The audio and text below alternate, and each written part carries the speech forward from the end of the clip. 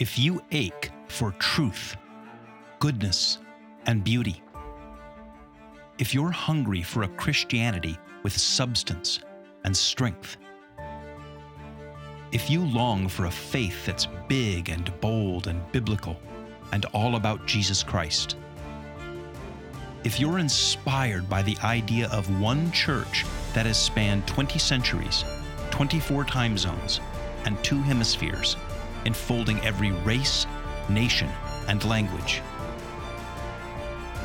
then you're considering Catholicism. Well, welcome to the podcast. My name is Greg Smith, your host, and I got back just under 36 hours ago from a pilgrimage to the Holy Land.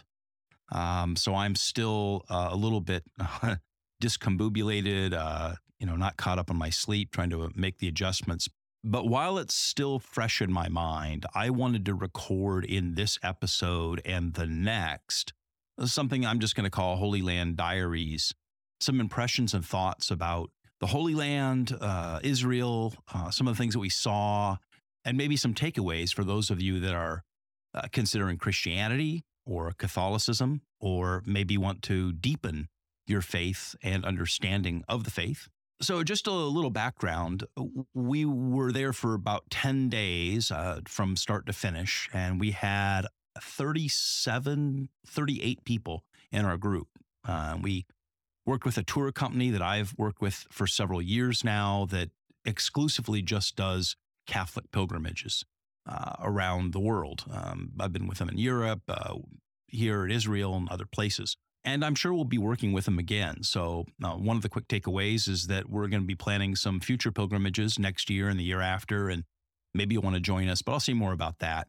But before I get into the specifics of some of the things that we saw and did and impressions of those, I feel like I need to lay out the geography a little bit. And it's funny because I think that geography is the kind of thing that really appeals to some people. Some of us absolutely love maps and geography and, fascinated with all of that, how things are laid out, where things are. And some people, I think it kind of, their eyes glaze over when you talk about it. But when it comes to understanding the Holy Land, it comes to understanding Israel and making sense of it all, you really need to have at least some rough idea of the geography. When you read the Bible, Old Testament or New Testament, it's always talking about these people and events and things that happened here and there and places. And if you don't have a sort of map of that in your head, or you don't have a sort of visual impression, a sort of imagination of how it's all laid out, I really think that you're prone to, if not misunderstanding the Bible stories,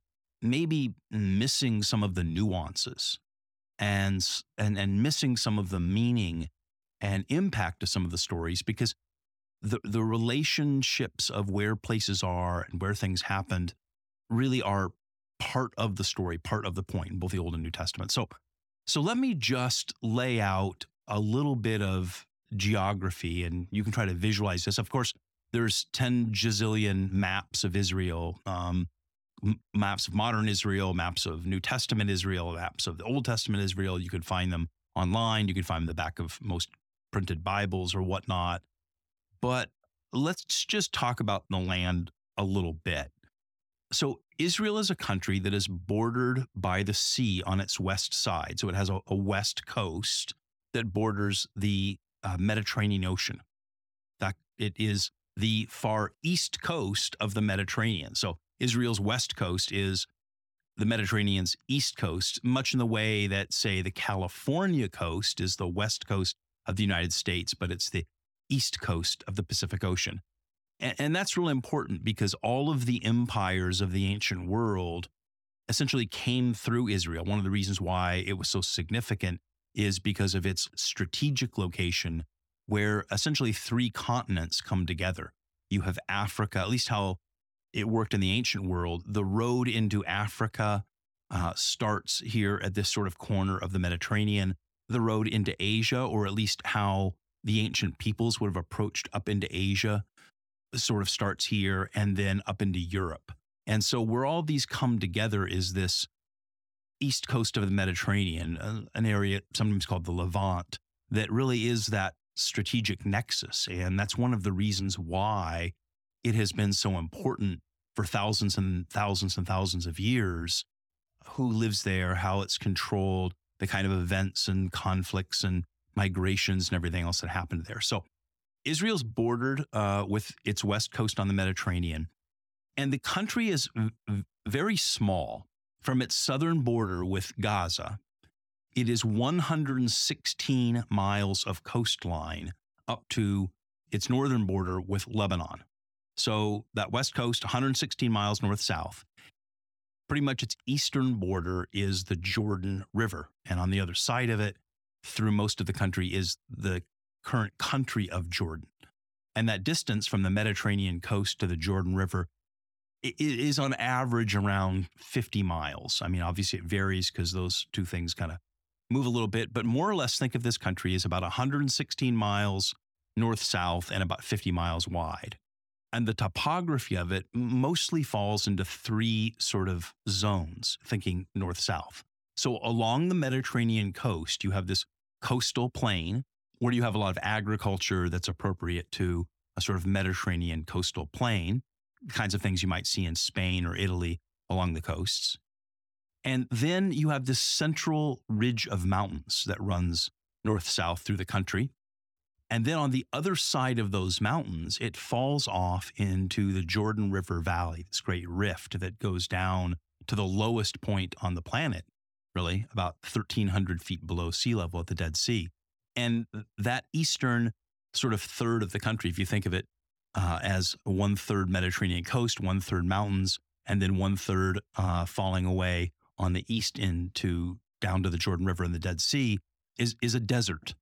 Not a desert with sand dunes, more like a desert you'd see in parts of the southwest U.S., like in eastern California, Nevada, Arizona, that sort of things. Rocky, dry, mountainous.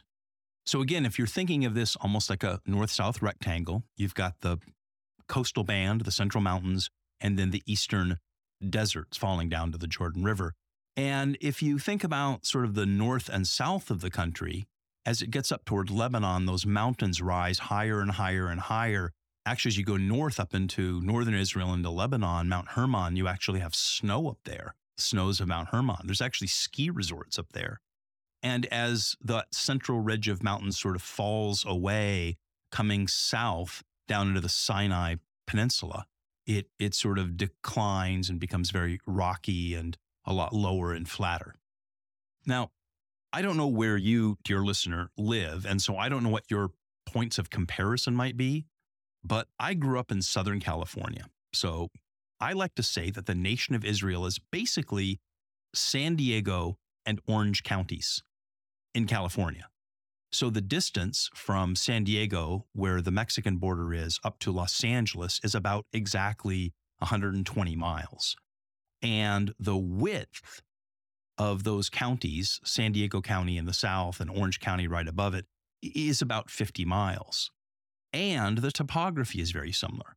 So along the coast in San Diego and Orange counties, you have something that's very much like the Mediterranean coast in Israel.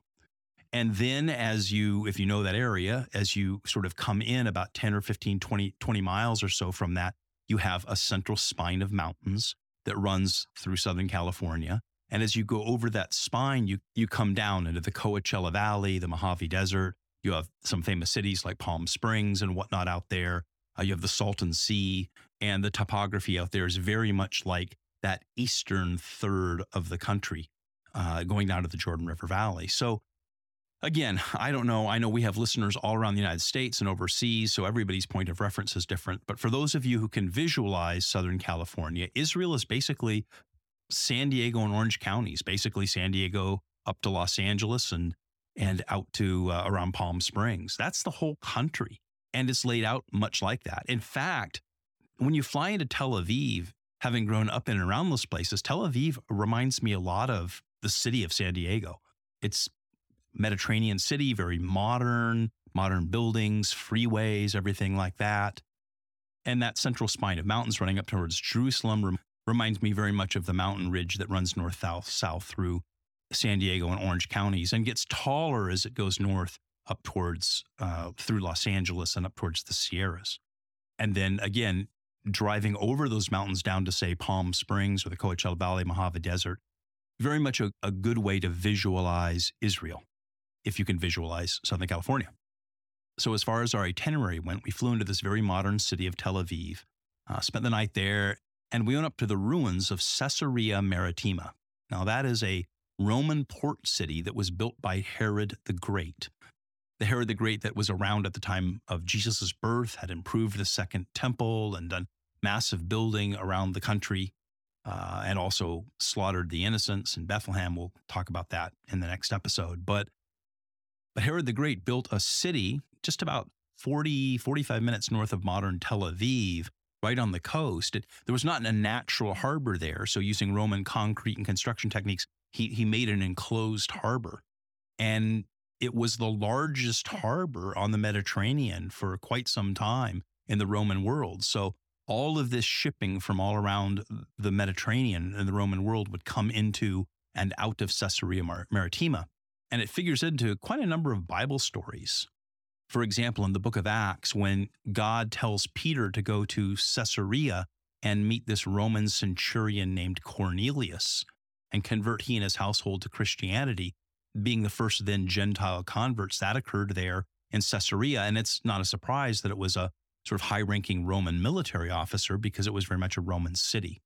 And near the end of the book of Acts, Paul is sent there for his trial before the Romans, and he appeals to Caesar and then is put on a ship to go to Rome from Caesarea by the governor Festus. So Caesarea figures into many of these stories. We got to go up and see the ruins of that. It is this ancient port city. There's a Roman forum. There's a hippodrome, basically the horse racing circus track thing that they raced chariots around, Roman buildings and bathhouses and all these kinds of things. And the modern Israeli government has been doing quite a bit of restoration of some of those ruins, and we got to tour through those. That was quite interesting. And then we headed up through the Jezreel Valley. So if you imagine, again, that north-south country with the coastal band, the Central Mountains, and falling away down to the Jordan River, there is a sort of east-west pass or gap that runs from Caesarea on the northern part of the Israeli coast. And it runs not exactly east-west, but more like kind of northeast, a gap in those Central Mountains. And it's very much a fertile farming area called the Jezreel Valley.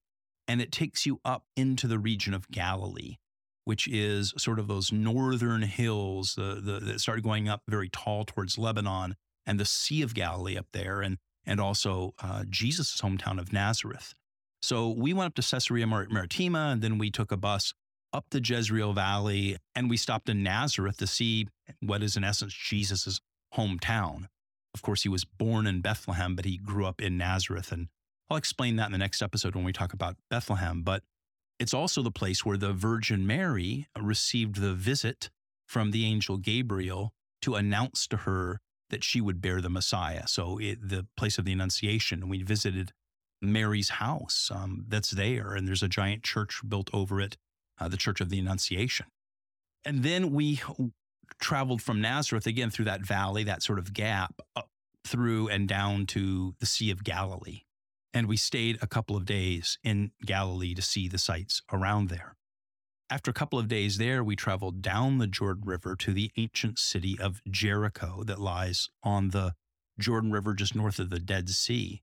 And if you recall, there's a story in the Old Testament about how Joshua led the people across the Jordan and God knocked down the walls of Jericho. There's a number of other Bible stories that occurred in and around the city of Jericho there, this critical sort of location on the coast of the Jordan River, just north of the Red Sea, with a sort of road through a valley that goes up to Jerusalem. And in a car or the tour bus that we were in, there's a freeway, and it takes maybe 45 minutes to go up from Jericho to Jerusalem. Of course, it would have taken them a good day or so's walk. But Jericho is a super interesting place. It's, as far as I think we can understand, the oldest city in the world. Archaeologists have established ruins in that city going back to 8,000 BC. so 10,000 years old, there were people actually building city structures. I'm not saying it's the oldest place that humans ever were, but the oldest ruins of a city that I believe archaeologists have found anywhere in the world. So this is a very ancient and important place. And anyway, we went up to Jerusalem. We spent, I think, 4 or 5 days in Jerusalem, saw all the sights around there.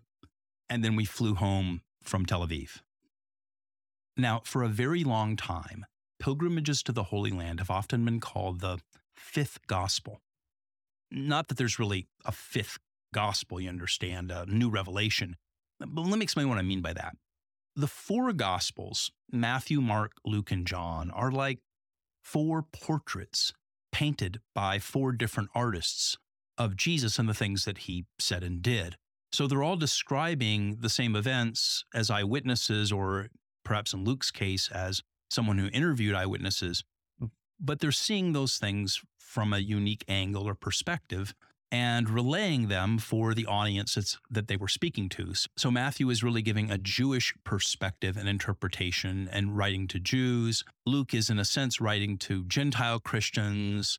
Mark is giving us largely Peter's own impressions, and John is essentially preaching a sermon with his gospel, sharing the important parts that he thinks people need to know to come to saving faith in Christ.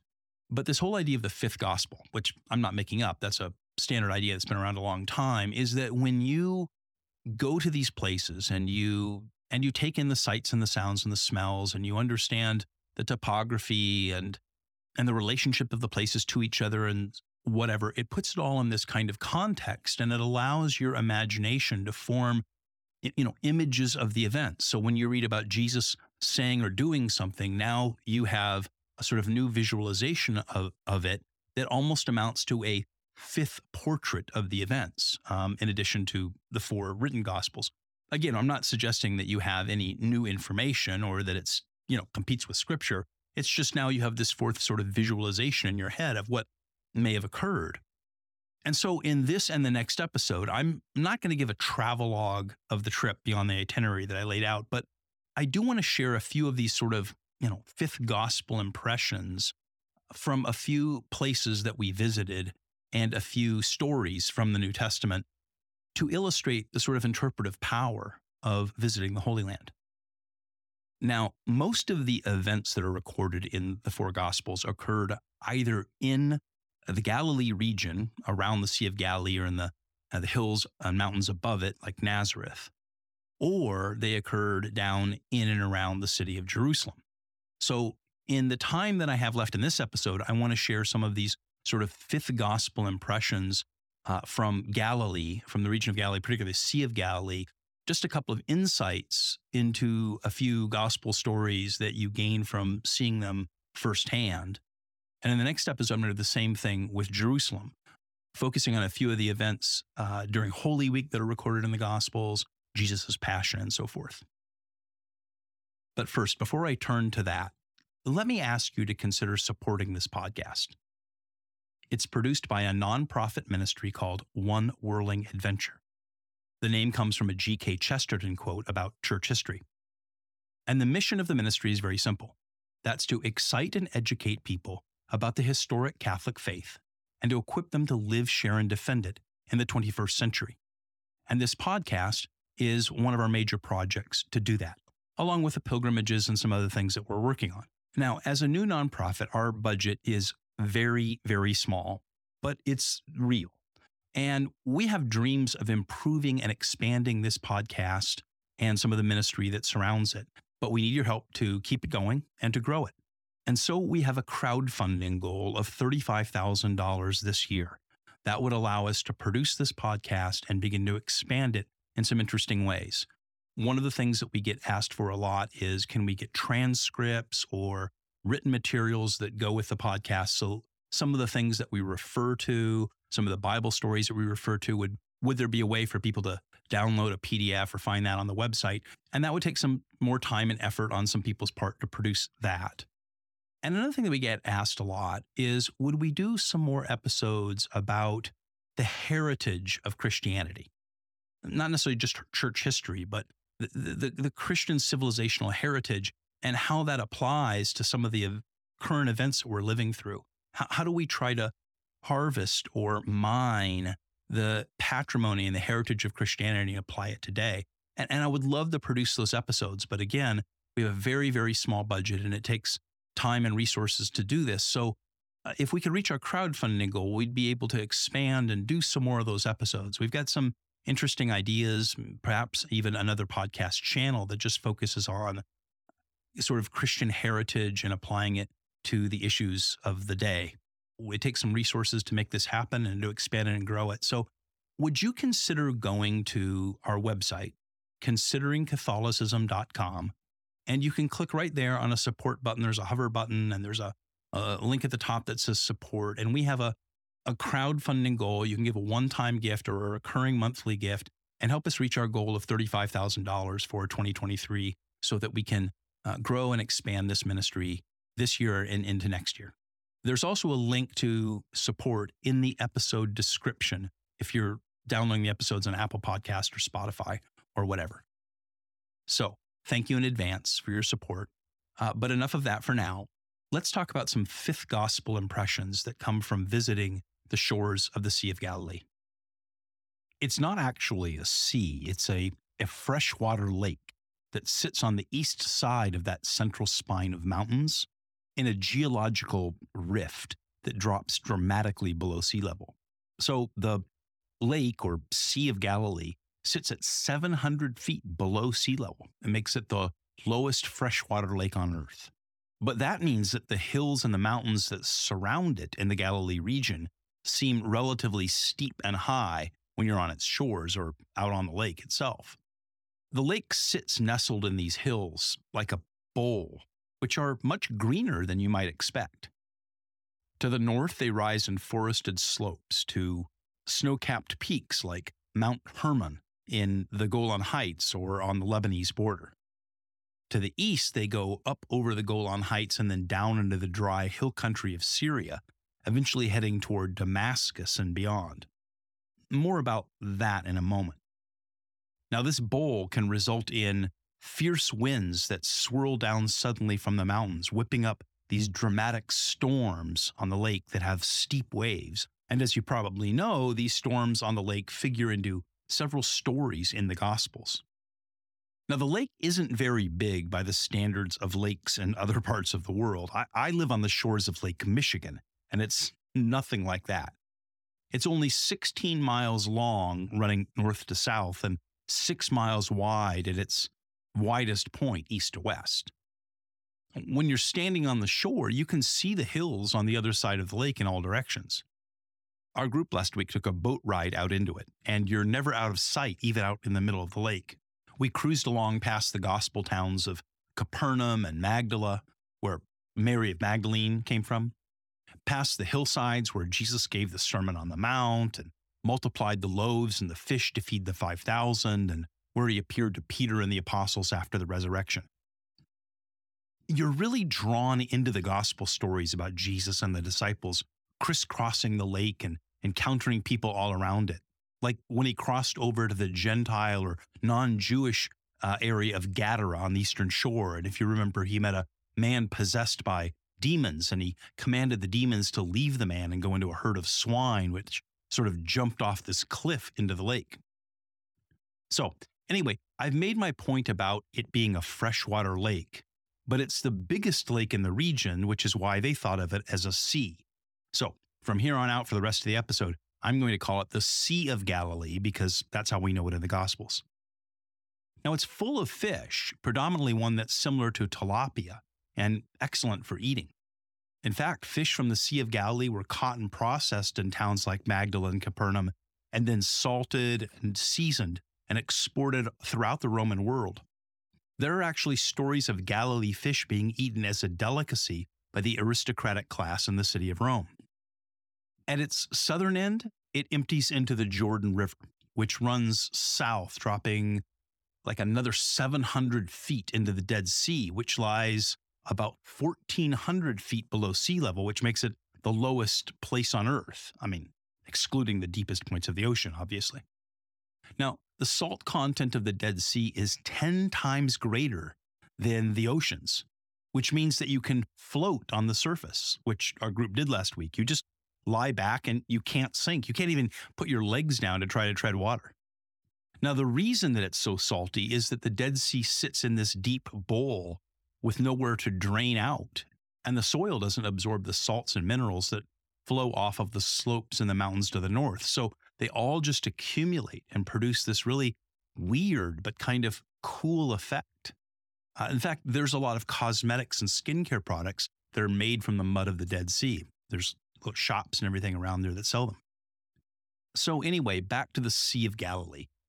Here are 2 or 3 insights into the gospel stories that I think you gain by visiting it and seeing and smelling and feeling it for yourself.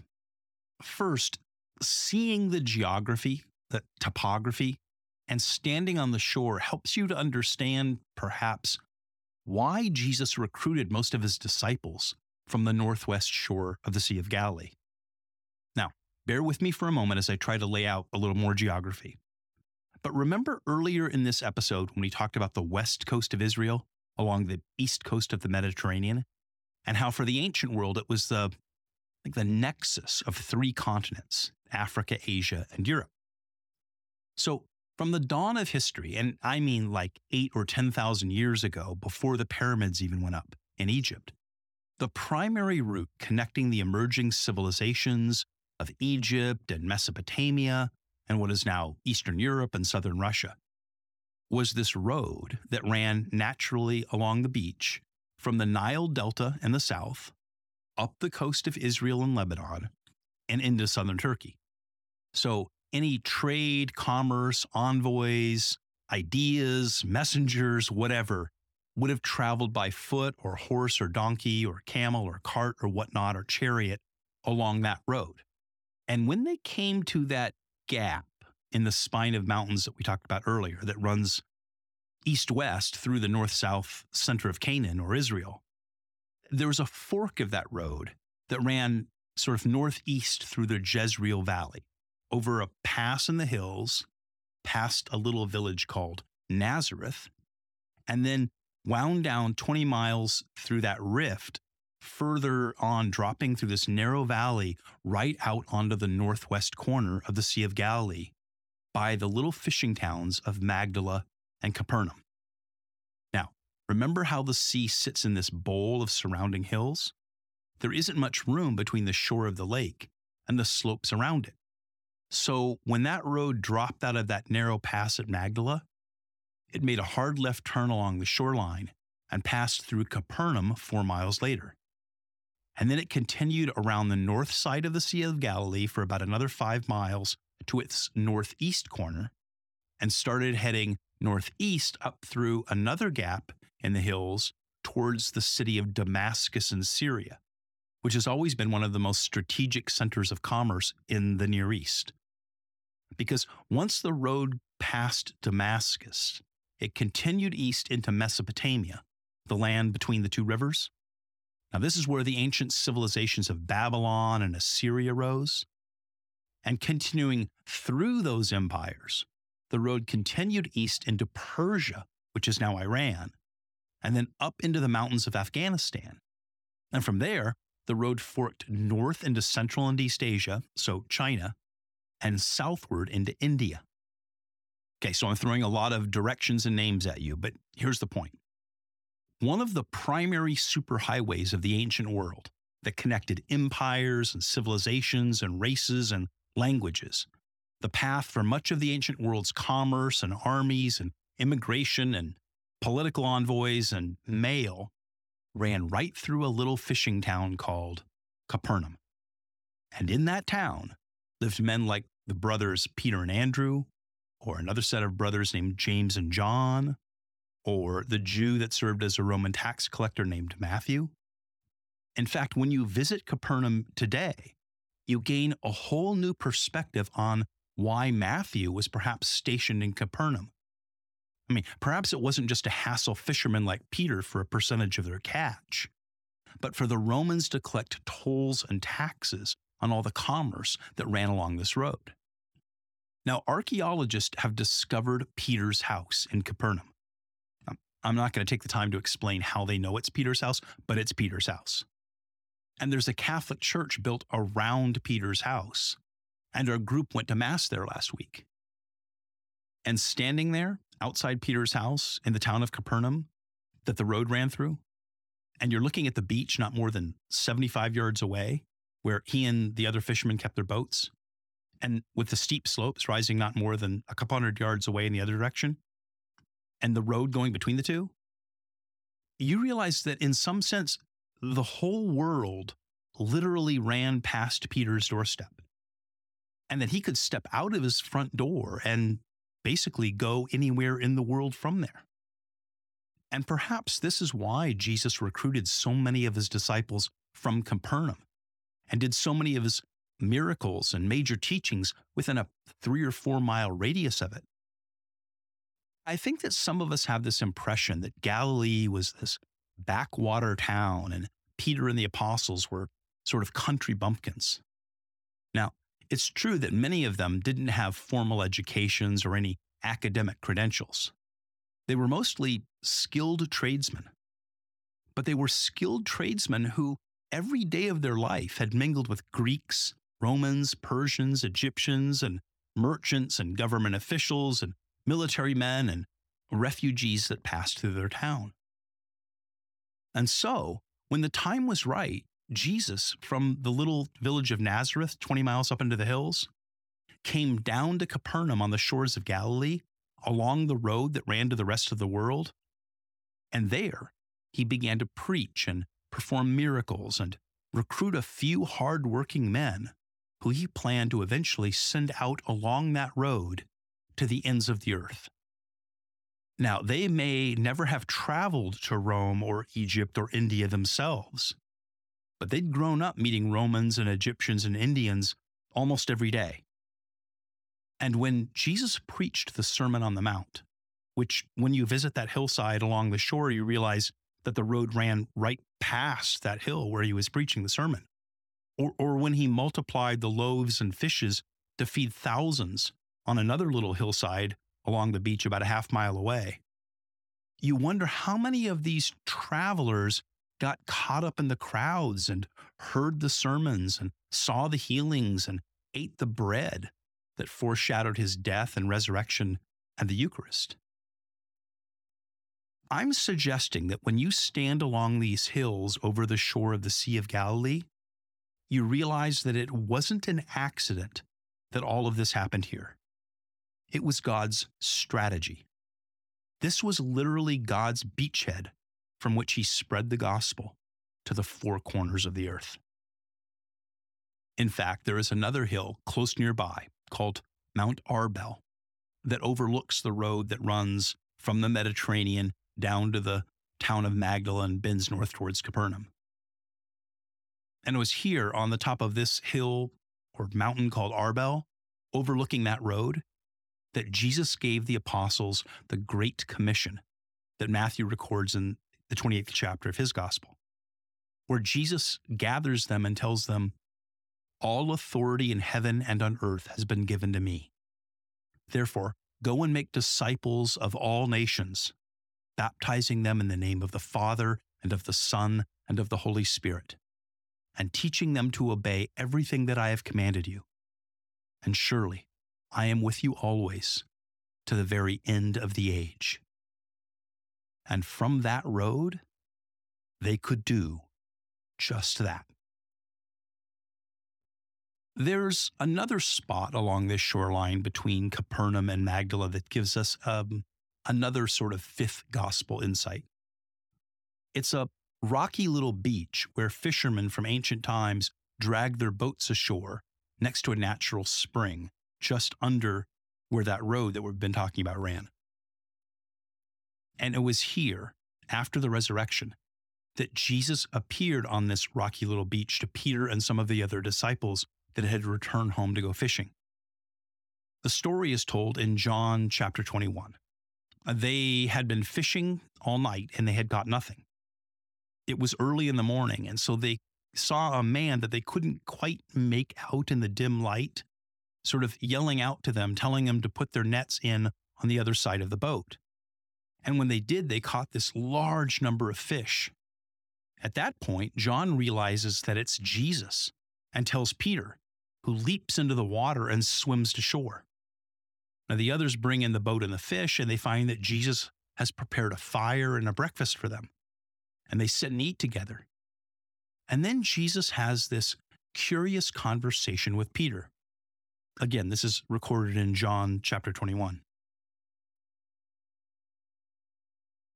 Jesus said to Simon Peter, "Simon, son of John, do you love me more than these?" "Yes, Lord," he said. "You know that I love you." Jesus said, "Feed my lambs." Again, Jesus said, "Simon, son of John, do you love me?" And he answered, "Yes, Lord, you know that I love you." Jesus said, "Take care of my sheep." The third time he said to him, "Simon, son of John, do you love me?" And Peter was hurt because Jesus asked him the third time, "Do you love me?" And he said, "Lord, you know all things. You know that I love you." And Jesus said, "Feed my sheep." Now, the usual way that we understand this passage, which is an entirely correct way to understand it, is that it is a reversal of Peter's denial of Jesus on the night that Jesus was arrested. If you remember, at the Last Supper, Peter boasted that even if all the other disciples abandoned Jesus, he would not. And Jesus looks at him at the Last Supper and says, sadly, "Peter, before the cock crows, you will 3 times deny that you even know me." And then that happens. So, having denied Jesus 3 times, here on this beach after the resurrection, Jesus restores Peter by having him affirm his love 3 times. Now, that is a great, honest, and true interpretation of that passage. There is an important church that's built on this site called the Church of the Primacy of St. Peter, because it is here in this conversation that Peter is given his commission to be the head of the apostles. Now, inside that church is the rocky ledge on which the breakfast conversation occurred. And standing on that beach and in that church before that ledge, I think we discover 2 other insights into this cryptic conversation. First, Protestants have always accused Catholics of favoring works over faith. Now, we've talked about this on the podcast often, especially with our friend Ed the Protestant. Protestant evangelicals like to say that all we need to do is love Jesus. That's how we're saved, by loving Jesus. He doesn't require us to do anything in return. But standing there on the shore of Galilee, where that conversation occurred, it should occur to us that we're missing the greatest illustration of how Catholicism actually frames the issue of faith and works. Jesus asks Peter, just as he asks each of us, "Do you love me?" And we answer, "Yes, I love you, Lord." And then he responds, "Then feed my sheep." You see, true love requires action, and it bears fruit. And it's fair to ask, if you love, then where's the action in your love? Where's the fruit of your love? So again, Jesus asks us, "Do you really love me?" And we say, "Yes, of course, I already told you, I love you, Lord." And he says, "Then do the work of love." And a third time he asks us, "Do you love me?" And we, distressed, say, "Lord, yes, yes, you know that we love you." And he says, "Then where are the works of your love?" You see, it wasn't enough for Peter to reverse his denials with mere words. Jesus asked him for works of love. Now, not all of us are called to be priests or preachers or professors or podcasters. There are many, many ways to feed Jesus' sheep with acts of love. But if we don't do any of those, can we really look him in the eye and tell him that we love him? If our love is just a sentiment, just an emotion, is it real? A real love takes action with real people in the real world. And I think that visiting the Church of the Primacy of St. Peter along the shore of Galilee there reminds us that the love of faith comes with works. So, one last fifth gospel type insight from the shores of Galilee. This whole breakfast conversation with Peter on that rocky ledge over the fishing beach is held right under the road that we've been speaking about. I mean, maybe 100 yards down the slope from it. It's not too hard to imagine that while they were having that breakfast and talking about love and action, people were walking or riding along that road. Jews and Gentiles, men and women, Romans and Greeks and Persians and Assyrians and Egyptians and literally God only knows who else. And as Jesus has this conversation with Peter, you wonder if they are hearing the footsteps, the hooves, the wagon wheels overhead. And Jesus looks Peter in the eye and asks him if he loves him, and tells him that if he does, he will go up there and down that road and start feeding the Lord's sheep wherever they are. Well, that's enough for this episode of our Holy Land Diaries. In a couple of days, I'll release a second Holy Land Diary, and we'll talk about insights that we gained from being in and around the city of Jerusalem, particularly related to the last week of Jesus' life there and his passion and death and resurrection. So I hope you'll be looking for that episode in the next couple of days, and that it'll be helpful to you to prepare yourself for Good Friday and Easter. And maybe, just maybe, someday you'll consider coming with me for a Holy Land pilgrimage. Thank you for listening. My name is Greg Smith. And if you've enjoyed this podcast, would you please hit the like and subscribe buttons wherever you get your podcasts? And please share it with others. And if you're curious about the Catholic worldview and faith, the Church and its saints, or Catholic history, culture, and art, then visit consideringcatholicism.com. And email me to let me know what you think. Greg@consideringcatholicism.com.